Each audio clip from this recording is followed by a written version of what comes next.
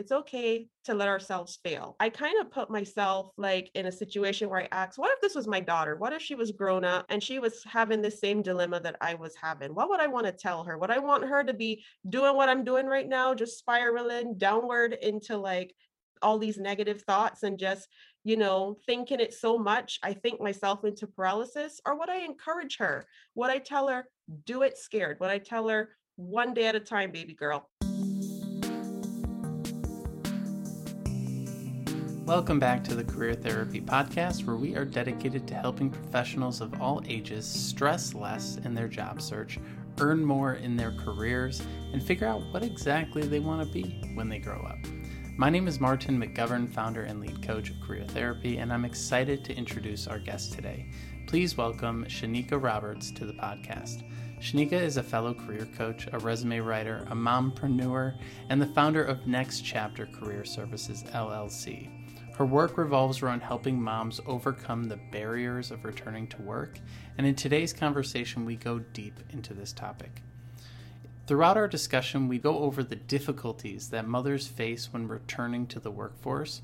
We get into how to set boundaries between family, work, and self-care, how to navigate the dueling emotions of imposter syndrome and mom guilt, and the importance of doing it scared when it comes to putting yourself out there to grow in your career. If you like this episode, be sure to follow Shanika across the web. Leave us a review for this show on iTunes, subscribe for the video versions on YouTube, or share this episode with a friend or colleague who is looking to make a change in their career. And without further ado, here's my convo with Shanika. I have had a lot of changes happen with my business. So I changed gears a little bit. I'm now targeting my business towards helping stay-at-home moms Love it. get unstuck and return back to work. And I'm really loving this new direction that my company's going into. So yeah. That's awesome. How'd you come to that decision? You know what? It was a combination of things. I think the biggest thing was just, it was just more authentic to my story. I'm currently a stay-at-home mom to a 1-year-old, and this is my first kid, and I'm learning so much every single day. And our lives get pretty chaotic and busy. And, I know a lot of moms are in my shoes who took that break from work and feel very insecure about coming back to work. So I really think that I can understand those challenges and really be authentic in how I talk to these moms and really just help them get back to work and coach them on what they need to be doing. That's wonderful. And I really love the way you're setting this up. Maybe we just go right into it. What are some of the differences in the things that, mothers need to consider that maybe are unique to them in the job search process? Yeah, absolutely. So if you've been a stay-at-home mom, you've taken a break from work, and if you're like me, your day is just basically trying to chase the kids around and you're not thinking about your career. I think the career mindset goes to the back burner. And then at some point when you're at home, and I'm not saying that this happens to everyone, but a lot of moms get that gut feeling like they want to go back to their careers. And I know I've kind of had this happen to me at one point in my stay-at-home journey where you're out of practice with your industry, right? So all of a sudden, you feel very insecure. Are my skills up to date? Can I convince a hiring manager to hire me? What about the gap in my resume, right? I'm supposed to create some awesome resume that a hiring manager is going to love. How do I address the gaps in my resume? So I think the stay-at-home mom that's been out of it for a while, who's trying to go back, she has to figure out, how do I bridge that gap in my resume? And how do I communicate my professional brand to a hiring manager in a way that they're convinced that I can do the job, even though I was home with the kids for 2 years or 5 years or 10 years? I love that. And when it comes to, so there's a lot that needs to be done on the individual side of things. And I definitely want to come back and dig into that more. But what is the sort of perception externally? What are companies perceiving when people are trying to come back and when mothers are trying to come back into the workforce? I think one perception that companies may have, and it's not all the way accurate, it certainly might not be accurate for everyone, is that they're not sure that moms are up to date, right? For example, if you have a mom that's trying to probably apply for a more supervisory or managerial role, well, do you have the skills that you can translate to this position versus someone that's been in the field consistently for the 2 to 5 years that you were out? And I think that is not a very accurate perception. I think that hiring managers need to take another look and realize that stay-at-home moms do have a lot to offer and to bring to the table. And when it comes to, skills that are developed while being a stay-at-home mom, I know that there's a whole movement going on right now about putting motherhood on the resume. I've seen some posts and some stickers and things like that have been posted on LinkedIn recently. What are your thoughts about like that movement of including it on the resume and including it in your work experience? And depending on whether you do or don't, I think it's probably a personal choice. But how can those skills be represented? I'm curious what your thoughts are. Yeah. I think that it's okay to include the motherhood experience on your resume, but the amount of detail that you put on there in relation to that will depend on the industry that you are going into. So, for example, if I'm applying for a caregiver position in the healthcare industry, maybe it's okay for me to talk about those examples of times when I was caring for my kids or caring for someone else in my family, right? But if you're going to another industry or trying to apply for another industry where that might not be um, really a requirement, then you'll want to pivot and talk about something else. I'm a big believer that moms are involved in so many things that they can put on their resume, and it doesn't have to be paid. If you're involved in volunteer work or with PTA, or maybe you're helping out with Sunday school at church, there are different experiences that you've had within that time period of being a stay-at-home mom that you can still translate to the resume. So I'm all for embracing the gap and finding, the things that you did in the gap that are valuable. I think as long as at the end of the day, what you're putting on your resume is speaking to that position and what that hiring manager is looking for, then by all means, go for it. I love that. Yeah, because there is so much that we do that's unpaid that could go on the resume, but people tend to downplay it because they don't feel like it's quote unquote real experience. But it is like, any professional organization you join, any volunteer organization you join, all of this stuff is good. And maybe you categorize it under volunteer work, or you categorize it under projects, or you categorize it under experience if it fits. But it's all incredibly valuable. And the big thing that we're trying to do in the job search is be able to tell good stories, right? When it comes to the interview, be able to communicate things well. So as long as you have a story to go with it, you're going to put yourself in a good place. And I actually always encourage people, mothers included, to create their own things, create their own projects, maybe even like launch an Etsy store if you've been working on stuff. Like maybe you want to go into marketing, you launched an Etsy store, you sold a few cool things on Etsy, and now you've got that marketing experience, branding experience, sales experience, fulfillment experience, and so on. Is that have you seen any of that kind of stuff, that really kind of creative? What are some examples of the ways that you've communicated value in those transition periods? Yeah, absolutely. And Martin, I love your tip about creating your own opportunities.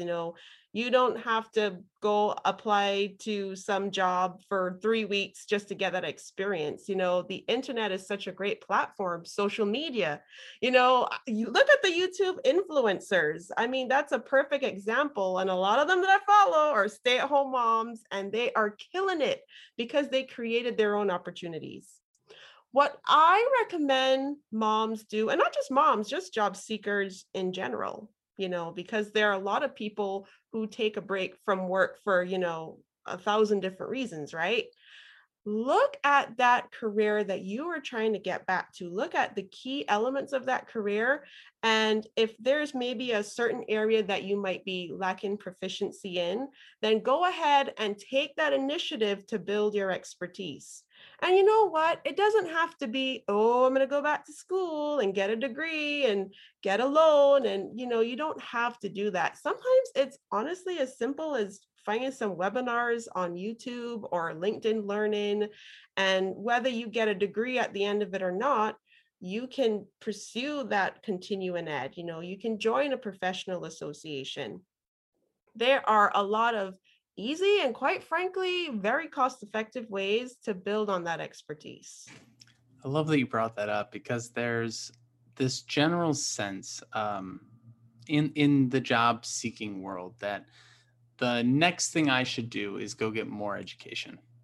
I want to change jobs. I need a new certificate. I need a new education. I want to move up in my career. I need a master's. I need an XYZ.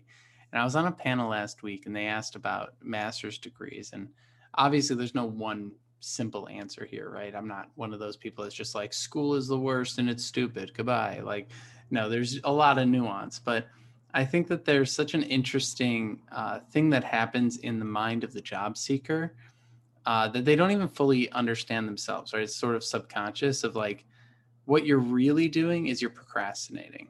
What you're really doing is you're putting off the job search until after this degree. And I see this because I work with boot camps, right? It's like, oh, after this boot camp, then I'll start applying. Then you graduate the boot camp. Oh, well, maybe I need another certificate. So after the next certificate, I'll start applying. It's like that job search is always going to be waiting for you. So I'm curious, as you've sort of seen things out there, what are maybe some real examples of people you've worked with and the ways that they've either pursued education in a proper way, or maybe even pursued it in a way that put off some things? What have you seen? Yeah, absolutely. And I've seen that a whole lot. And I have to be honest, I've even fallen victim to the, I Haven't we need all? maybe an extra degree or certificate under my belt to, and I think what that stems from is just this lack of confidence. You feel like, well, what if I'm not good enough? What if I get this job and they realize what a big fraud I am, right? So then education, it becomes this buffer, right? So we have to go and we feel like, okay, if I, pay this money and do these classes, then maybe, just maybe, I'll be good enough to do this job. So I've seen that a lot. And I think even with, stay-at-home moms, they suffer from that a lot because they've been out of the field, for a long time. Now, granted, I don't think this is a very generalized comment. I think that there are some fields where you will need, to go back to school or to get, that master's degree or that higher education. For example, if I've got to go get major surgery tomorrow, Martin, I want to make sure my surgeon is That's a good, yeah, it's a good one. Yeah, my surgeon, been to medical school and didn't just watch a couple YouTube videos, right? I want to make sure he knows what he's doing. But there are a lot of other fields, and I think entrepreneurship is a big example of where people make it without having the MBA and the business degree. It's just about doing it scared. I'm a big believer of just doing it scared and not being afraid to fail, not being afraid to make a mistake. And then you know what? You learn from that mistake and then you come back and you do better the next time. So I think that's a really great point that you brought up just now, Martin. I love that phrase, doing it scared. What are some examples of how you've helped people put that into practice of doing it scared? Yeah, absolutely. So, I've not only worked with moms, I've worked with college students, I've worked with people who've been laid off. And I find with the college students or with people that are early in their career, they feel really, really insecure and almost, they see this job and they say, yeah, but I don't know if I should apply for this job. And then here's the thing, you go to school because you're not feeling confident, but even after the degree, the lack of confidence has not gone away. You're now questioning, oh, should I apply for this? Maybe this one's just too advanced for me, right? So I find you just have to really just walk alongside people and just reassure them you have done the training, you have done the education. Let's look at these requirements. Let's look and see what you are comfortable with, what you've actually done, whether it was through internship, externship, or related experience. And once you go through it bullet by bullet with that person, they see, okay, yes, I have actually done these things. And then it's just a matter of encouraging them to do it. Yes, you're going to have thoughts in the back of your mind. Yes, I've done this, but what if I do it and then I fail, right? Hey, guess what? Your boss, your future boss has probably done stuff and has failed, a couple times or two. It's just a part of being human, but we have to have grace for ourselves. It has to be okay to learn from those mistakes and those challenges. Yeah, and our future boss, while they seem super impressive, wouldn't be anywhere near where they are without the team that actually executed the work too. A lot of times the boss isn't they're taking credit for a lot of things that the team worked on. And we think, oh, it's all that person, but it's a team effort. And so you're trying to bring value to the overall team. When it comes to building that confidence side of things, what do you think? What do you typically hear from folks? What things do they say to you that either straight up just say I don't have confidence, or like indicate that they're struggling with the confidence side of things? And how do you address it? Yeah, absolutely. I think one of the telltale signs that a job seeker is struggling with that confidence in terms of their ability to perform on the job, you actually kind of see it in their resume, in the sense that they want to put everything on the resume, everything, like even the thing that they did 20 years ago, they want to put it on the resume.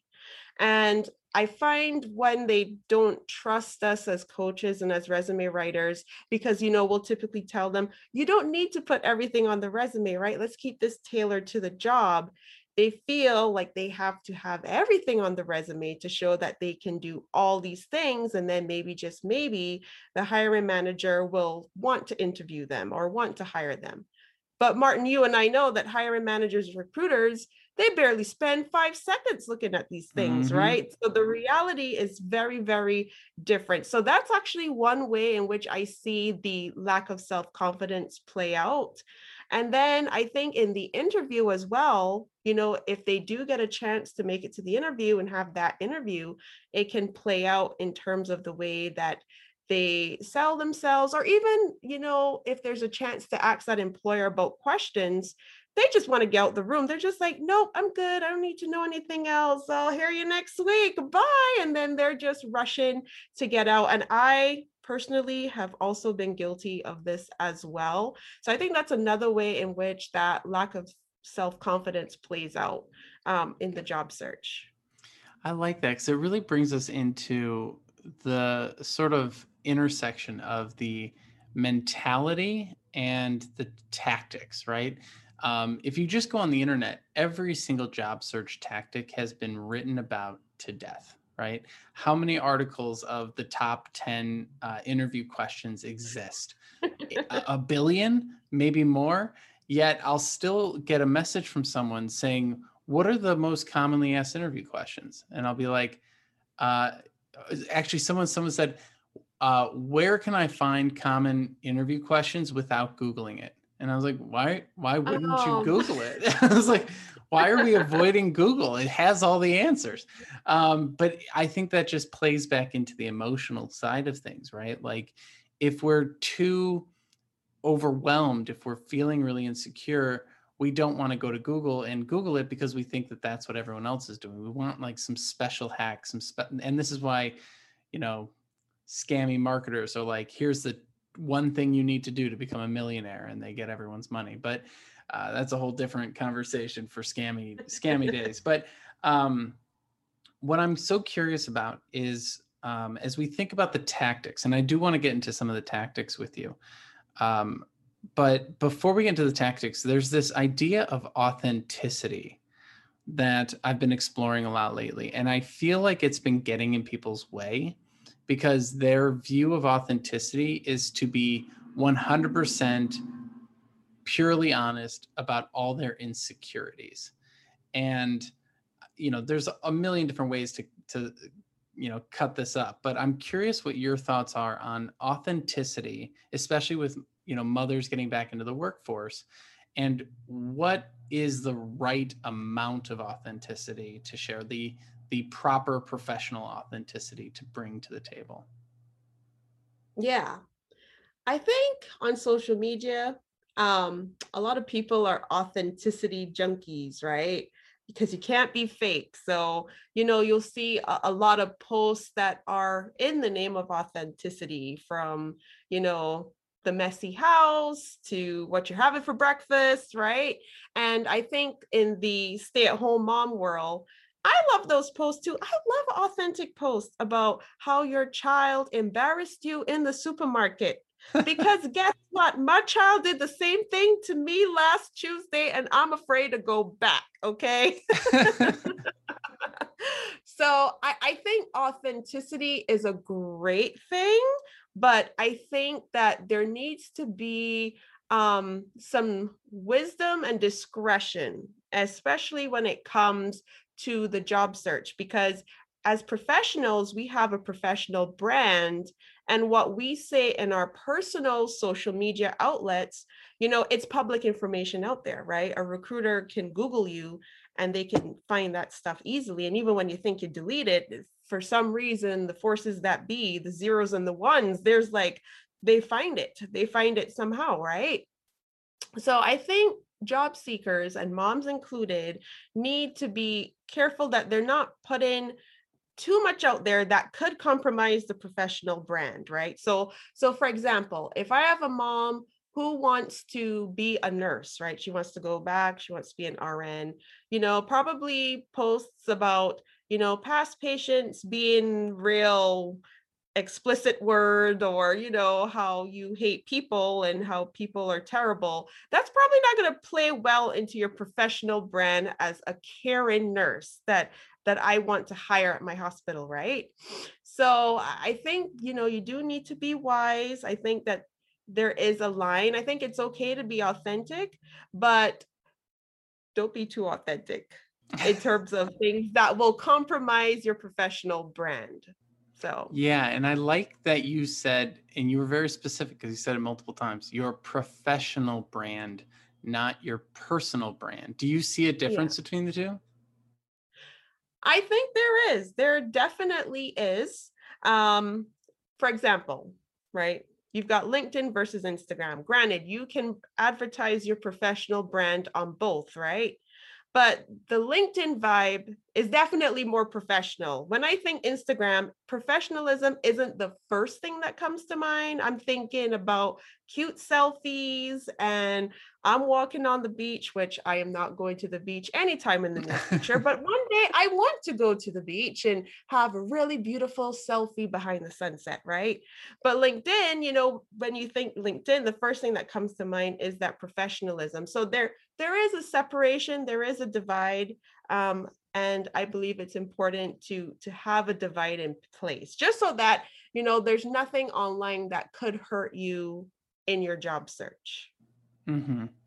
And how does, I think that plays into identity as well too, because as a stay-at-home mom, I would assume you've been doing that so all-encompassing, right? It takes so much time, so much energy. It becomes an identity in and of itself in a way.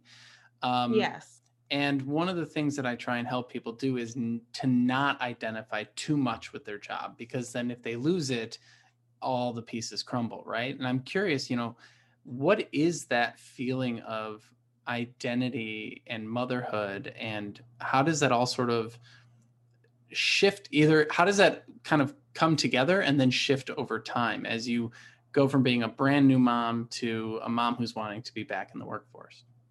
Yeah, absolutely.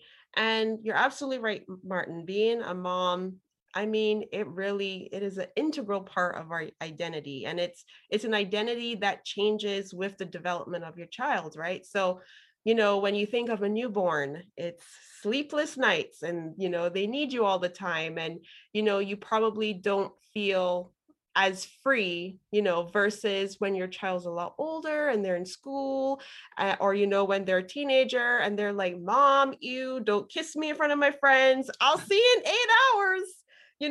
It definitely changes over time. And for me, and my own experience, like my child's a year, so she still needs me a whole lot. So a lot of my identity is very tied to keeping her happy, and being with her, versus a mom that has older kids that is more independent, right? Her identity is going to change. And there may be more cracks in that identity where she is more yearning for work, yearning to go back to the career full time.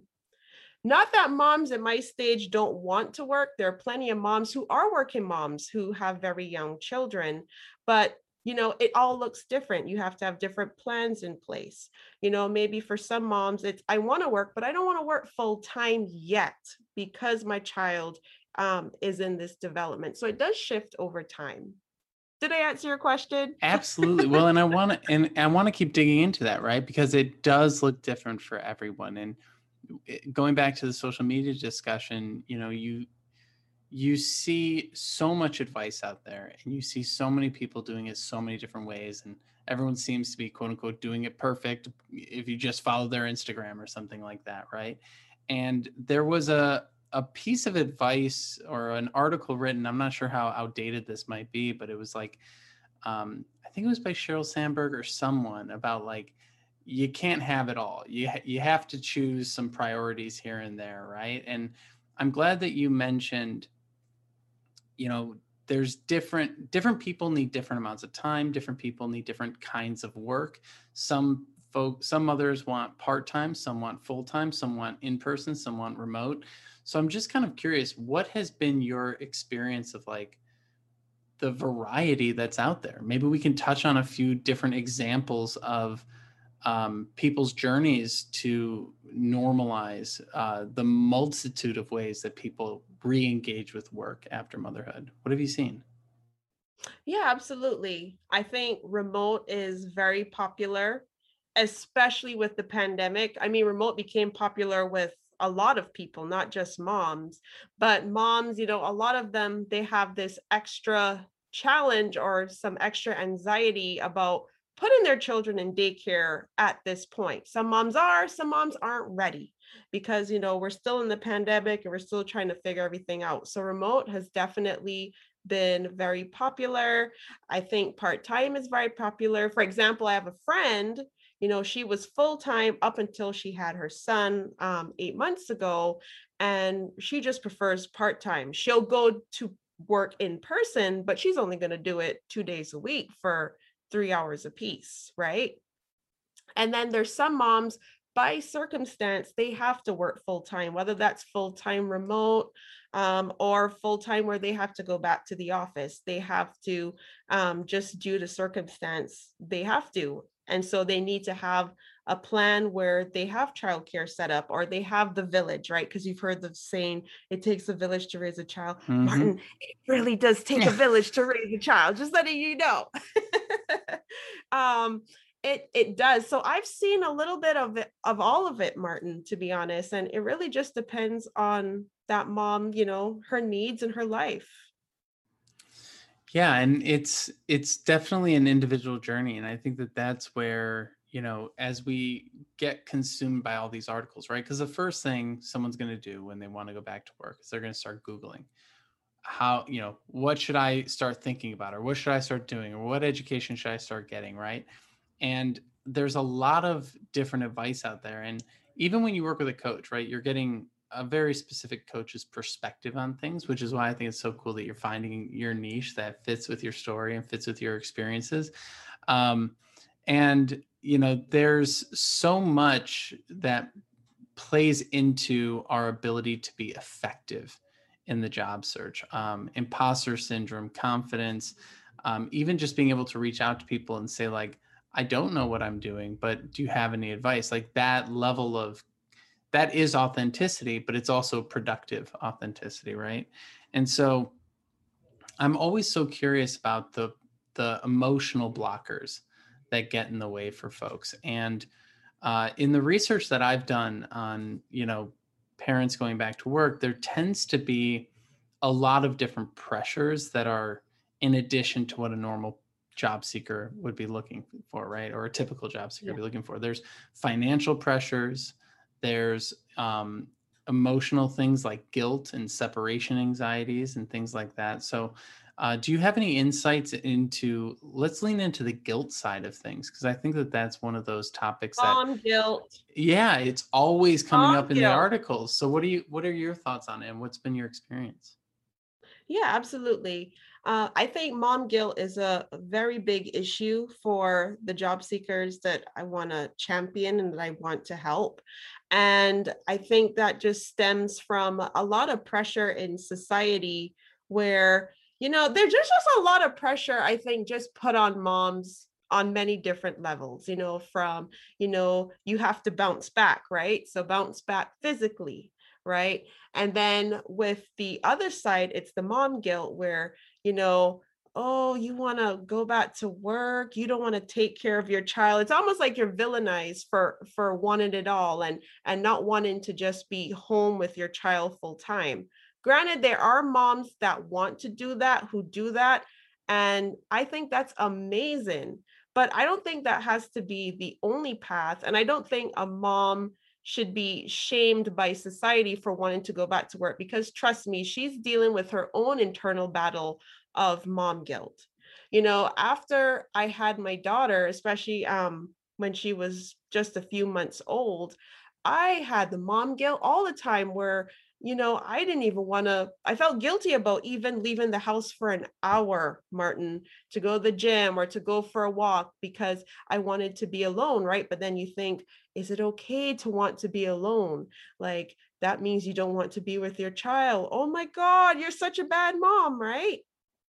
I think also very tied to mom guilt is just this feeling that moms have that, no one else can do it the way I can, right? So, dad can't do it the way that I can. I don't know if I should really go out for too long because something might go wrong and dad won't be able to handle it. And I'll need to come home and I'll need to deal with it, right? Or, with daycare is like, oh, I don't know if I can trust daycare. I know they have good Google reviews, but they're probably just not going to do it the way I want to do it. So then they say, okay, well, I can't go back to work because it's all in their head, right? That they have to be there. Like, everything's going to fall apart if they're not there 24/7. So I think mom guilt is one of the biggest challenges that a lot of stay-at-home moms face when they go back to work. And I'm just hoping that through working with me and with businesses like mine, we can normalize the fact that it is okay. It's okay to want to have a career, to go back to work, to contribute to society, to use your gifts and talents. And guess what? Your kid's going to be okay. You can still, you can still be a mom. Being a professional doesn't take away from being a mother. You're still a mom 24/7. You're still going to be there for your child when they need you. So I just want to spread the message that it's okay. Yeah, I mean, that's what the typical thing is, right? Your parents might be in their 70s or 80s, but you're still their kid, right? Like, that's like, you're I know. always right. And so it really does play, and it's interesting to me how that split mind can form, right? And this happens to so many different professionals. But on the one hand, if I'm not there to do everything, and I can't delegate anything because it won't get done as well as I can get it done, and everything will fall apart if I'm not there. Meanwhile, at the same time, I don't have enough experience. I have a whole bunch of imposter syndrome. Like, It's amazing though. We can both at the same time feel like I'm so good at what I do that the house would fall apart without me. And I'm Mm-hmm. not good enough for this. Like that split is so real. I think that that's something that a lot of people experience, and trying to find the reality between the two, right? That maybe your hands don't need to be in everything at home and things might still work fine. And maybe you don't need to be, so negative about yourself and your skill set, because you do have a lot of the talents and skills that are capable for that role that you're doing. Do you have any other thoughts or things to add on that sort of split mindedness? Yeah, absolutely. First, I just think it's just amazing. The mind's just an amazing thing how, like you said, imposter syndrome and mom guilt can just coexist at the same time, right? And I think it's very important to strike the middle ground. And one of the best tip that I can give a mom for striking the middle ground is you just got to do it scared. You just got to pick one thing and just do it scared. So, for example, I think the first thing you have to do is address the mom guilt, okay? Because you're not going to go pursue that career and work towards, building your expertise if you don't feel like it's okay to do that, right? So maybe it's something as simple as, you know what? I'm going to go out for coffee for 2 hours this weekend and I'm not texting dad. I'm not going to ask anything. I don't care if she sets the house on fire, dad's going to deal with it. Right. And you just do that one thing. And while you're walking out the house, and yes, you are going to have those thoughts in your head saying, I don't know if I should be doing this. Then you're going to respond with another thought, a counter thought that says, yes, I can. And yes, I will. And it's going to feel really awkward. But guess what? I'm getting in the car and I'm going to do it anyway. And you just do one little thing at a time. And the more you do it, the more confidence you will build. And that mom guilt will get smaller and smaller. And then with the imposter syndrome side, because we have to deal with that as well. Honestly, I think it's just a really good reminder to let us know that not everyone's perfect. No one's perfect. The people that we follow on social media that we admire, all the big business moguls, everyone with the little blue check mark behind their name on Instagram, guess what? They're people too, and they mess up all the time. And it's okay. It's okay to let ourselves fail. What I do personally when I have a challenge kind of like this in my head, I kind of put myself like in a situation where I ask, what if this was my daughter? What if she was grown up and she was having the same dilemma that I was having? What would I want to tell her? Would I want her to be doing what I'm doing right now, just spiraling downward into like all these negative thoughts and just, thinking it so much, I think myself into paralysis? Or would I encourage her? Would I tell her, do it scared? Would I tell her, one day at a time, baby girl? I'm going to do option B because I don't want my child to experience that paralysis. So that might be honestly the best tip I can give for the mamas, the dadas, everyone out there. I love it. I love it because it plays into so much that exists in the world of psychotherapy too, right? Like they always talk about how we should treat ourselves. We always say treat others as you'd like to be treated. It's like, how about you treat yourself the way you would treat someone else? Like there was this great story that came out years ago about how people are statistically more likely to give their pets the medicine that their pets need to like overcome an illness or something than they would give themselves. Like people are much worse at taking the medicine the doctor prescribes them than they are the medicine the vet prescribes their dog. And so there's this sort of weird thing that happens in our brains where we feel like I should treat everyone else amazing, but I should really be hard on myself. And in a way, we should treat ourselves the way we would treat a best friend or a sibling or our daughter or son or something like that. And it really does play into this idea. What you're hitting on is exposure therapy, right?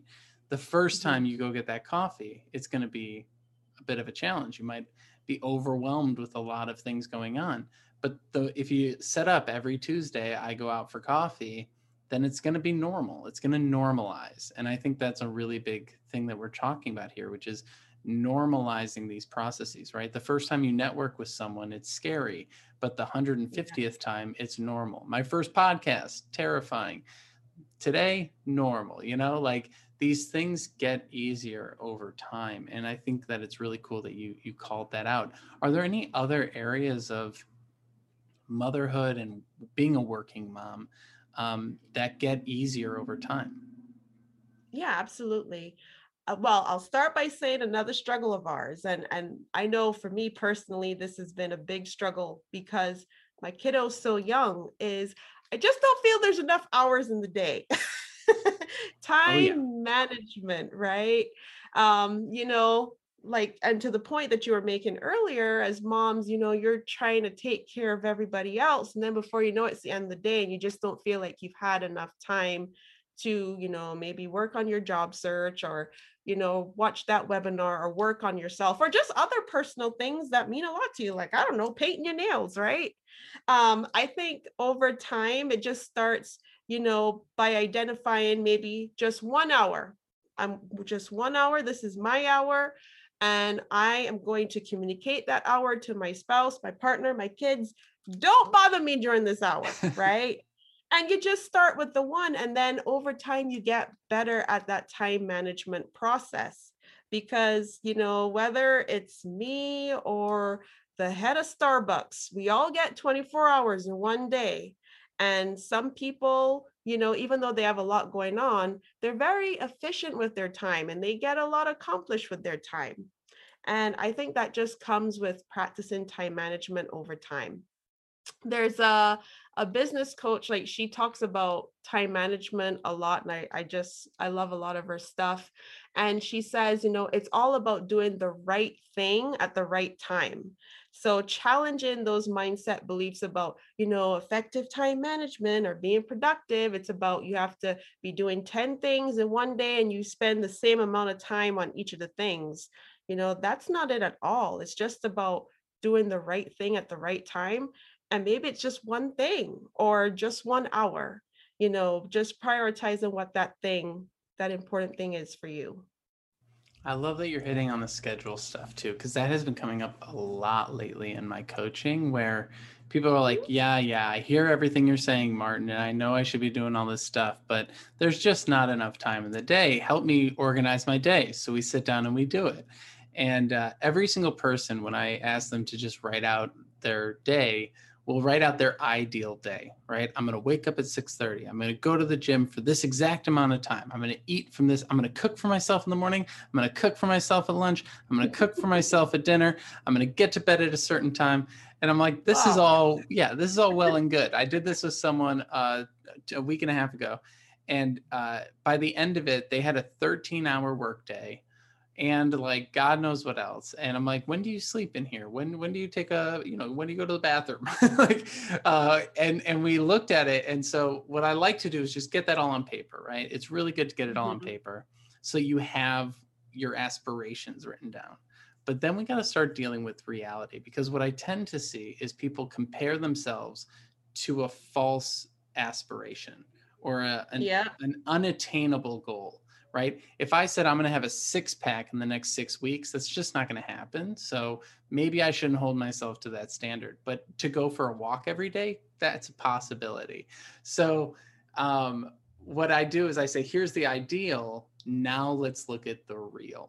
And once you have the real, you can contend with it, right? And the real is, you don't have full control over when your kids are going to be making noise and waking you up in the middle of the night, or you don't have control over 100 other things that are going on. So I really appreciate you bringing up the scheduling side of things. Is there anything on the scheduling side that has helped you, whether using calendars or leaning into like other types of tools? Yeah, absolutely. I think, and whatever platform you use to do this, I think having it written, have your schedule written. I think that's very important. And in terms of times on your schedule where you want to work on your job search or work on something that's important to you, figure out what is your most productive time of day. For me, I ain't getting nothing done until that baby is asleep or she is done for the day and she is wiped out, right? So for some people, maybe they're most productive at night. So there's certain important things that you've prioritized that you're going to work at night. Some people, they can do the wake up. I'm going to wake up at 5 a.m. before everybody else, and I'm going to put in a good 2 hours of work. I'm not that person personally, but guess what, Martin? There is someone who is that person. Okay. So I think figuring out, what times of day you're productive, writing out a schedule that's realistic, having it written and put up on the wall is very, very important. And then what I do personally with my schedule, I write an agenda like, okay, I got these 2 hours free. Let me write an agenda on what I can do in these 2 hours. And like you said, just be realistic with it. I'm not writing 10 things, Martin, because I cannot do 10 things in 2 hours. I can do 2 things in 2 hours. And maybe if I can do a third in the last 15 minutes, then hip, hip, hooray. But I'm going to be realistic. If anything, maybe, with your agenda, kind of start small. And then if you can fit something else in there, you can do it. Kind of like in business, like where you over deliver, Under promise and over deliver. Yeah. Yes. Under promise and over deliver with your schedule, if anything else. But if you can't, that's okay. Just write an agenda that's realistic to you. Yeah. And I think to add on to that, also write down the things you do accomplish. I think so often I'll be talking to people and they'll be like, I got nothing done today. I'm like, all right, walk me through it hour by hour. Oh, wait a second. No, now that I'm looking at it, I got a few things done today, right? We don't even remember. Like we're always focused on what we're not doing versus what we've done. And just to take that calendar example and expand it into the to-do list, if you need to in the morning, if you need to make the 30-line to-do list just to get it out of your head and onto a piece of paper, go for it. But then put that to the side and make your ideal to-do list and then make your real to-do list. And the real one should have like max 3 things, I think. Like that's just reality. When it comes to getting that hour, I want to come back around to that idea. I always get the pushback on it of, yeah, I know that, but, right? And there's any number of things that are behind the but, right? But I think that this plays into a skill. It is a skill that is really hard to develop, which is boundary setting. I think people have difficulty with this in all aspects of life, but especially with their careers, especially working remote. The boundary between when you start work and when you end work is very fluid these days. The boundary between when you're on and when you're off is very fluid. We got people working until they just drift to sleep and then waking up with their phone in their hands, right? So how have you approached setting boundaries, both just in your career generally and as a mother? What have been the approaches you've taken, and then what has been the pushback? I think that that's a really interesting one. Have you had to learn how to negotiate and things like that through the process? For me personally, I'm still a work on process with the boundaries because I think you're right.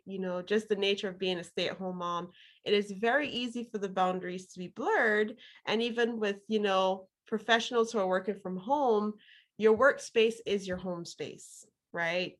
So it's just very easy for it to be blurred. So I think that's where you have to be very, very intentional about even setting up a physical boundary. So for example, for me, work stuff, it is just not happening in my bedroom. It is not. Bedroom is where I watch Netflix and pass out after a very, very long day. Okay. So, having maybe just a physical place, right? That is in your home. Like this is where work happens. And it's not happening on the couch in the living room or in the bedroom or wherever that place is for that person, right? And then, this might sound like a very silly idea, but I know it's helped me and I know it's helped a lot of other people. Not doing work in your pajamas, actually, putting on, just changing your outfit and brushing your hair. that is actually another example of boundary setting, because when I'm in my pajamas, I'm not doing work. I'm watching Netflix. I'm relaxing. I'm sleeping for however long I can sleep before my child wakes up. So that is another practical way in which you can set boundaries.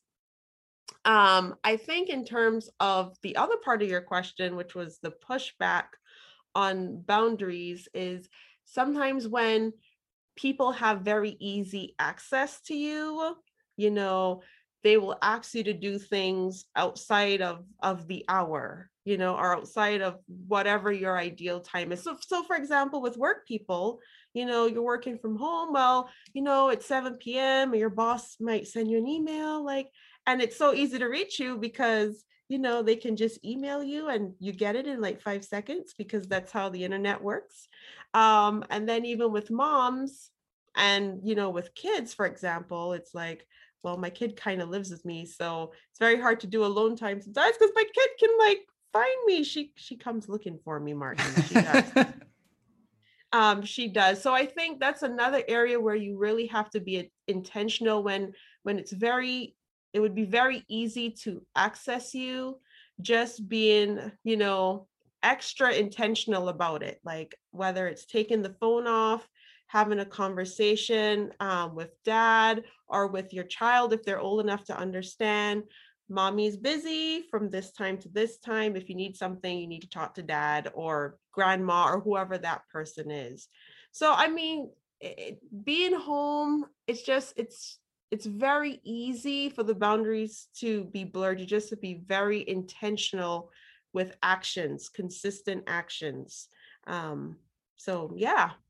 Yeah, and if you're going to set a boundary, you have to hold yourself to it, right? Because if you show that Yeah. you'll break the boundary, people will, even kids, they latch on, right? They know, oh, well, Yep. that's not a real boundary, so I'm going to break that every day, right? So that's really great advice. And I love how you phrased that. You said your workspace is your home space. It was actually something that I personally ran into over the pandemic. My partner and I, we live in a 1-bedroom, and she's working in the living room, I'm working in the bedroom. And at one point we stopped and we're like, wait a second, we're not working from home, we're living at work. this is a totally different flip that just happened. And so now I've got an office, and a whole bunch of different things shifted. But it is, I do think those physical boundaries that you mentioned are really important. And when you don't have physical boundaries, having well stated, well understood boundaries with people in your life is really good, so that you can make that time. And then I think even digitally, get a website blocker, turn off the ability to go to your Gmail at 9 p.m. or something like that, or to check certain websites at certain times. And I think those are all really, really helpful tips. I appreciate you sharing those. As we sort of get towards the end of our conversation here, there's a bit of a storytelling element that we touched on really early on that I wanted to come back around to, of reframing motherhood in the context of the job search. So the typical story is that I've heard people say going through their heads is, I haven't been working and now I'm getting back to work. And I feel like that framing, kind of like saying, I don't have a job and I want a job, I try to get people to start their own freelance businesses so that they can go from, instead of being an unemployed identity, they're a self-employed identity. It's a little easier to work with, right? But there is this sort of reframing and storytelling aspect that needs to happen in order to get ourselves to a more confident place. And I'm curious, how do you help people reframe that story for themselves? Yeah, absolutely. And I just love how you worded that just now about, I don't have a job and I'm looking for a job, but that's not the case with the mom. First things first, being a mom, it is a job. It's one of the toughest jobs out there, I'm convinced, but it is a job. And then even within that job, you are having experiences where you're able to demonstrate a range of skills. So it all just starts with a conversation of really just diving into, what your day looks like and what things are you involved with. I remember one time I was coaching this lady. She wanted to apply for a job at a daycare center. And, she proceeded to tell me that, she wasn't sure she'd get the job because she'd been a stay-at-home mom for the last 4 years. But we talked about her story, talked about the different experiences that she had during those 3 to 4 years. And, I learned that she taught at her kids' Sunday school, right?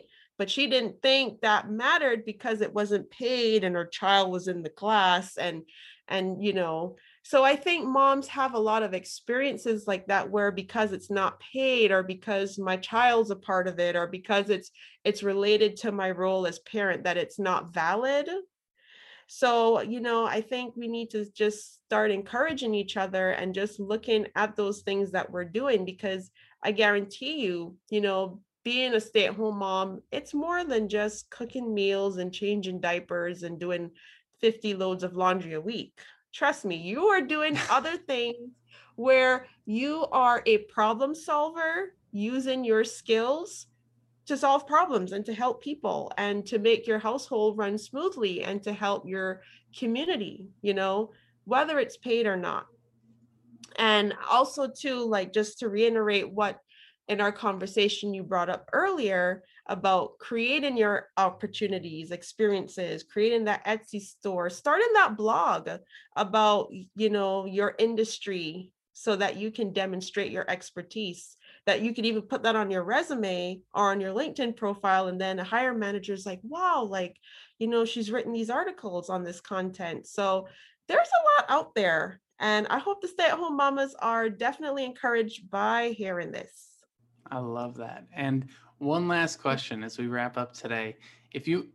What is one piece of advice that you would give to an expecting mother who is just about to go on maternity leave? What would you say to them? Oh, that is a great question, Martin. My first piece of advice would be to be kind to yourself. Just take it day by day. If you go back to work at the end of those 3 months, that's awesome. But if you decide that you need a longer time, don't feel like you're going to be lost or left behind. You are still that person professionally, and you can definitely make it back. I love it. And how can folks find you if they want to follow what you're doing? Yeah, absolutely. So I have a website. It's www.nextchaptercareerservicesllc.com. And if you go now on my homepage, I actually recently uploaded a free guide. It's 3 ways back to work for the stay-at-home mom. And it's so interesting that we had this conversation today, because some of the things we talked about, like time management, it's actually in that guide. So I've got a couple tips for my mamas. And I am also at shani.nextchapter on Instagram. I put a lot of stuff over there, and that'd be a great place to connect with me as well. So fun. Thank you so much for joining us today. This is just eye-opening, and I think it's something I'm still learning about. So I really appreciate you sharing these insights and helping so many people out there. Yeah, thank you so much for having me. This was a lot of fun. So thank you so much for having me.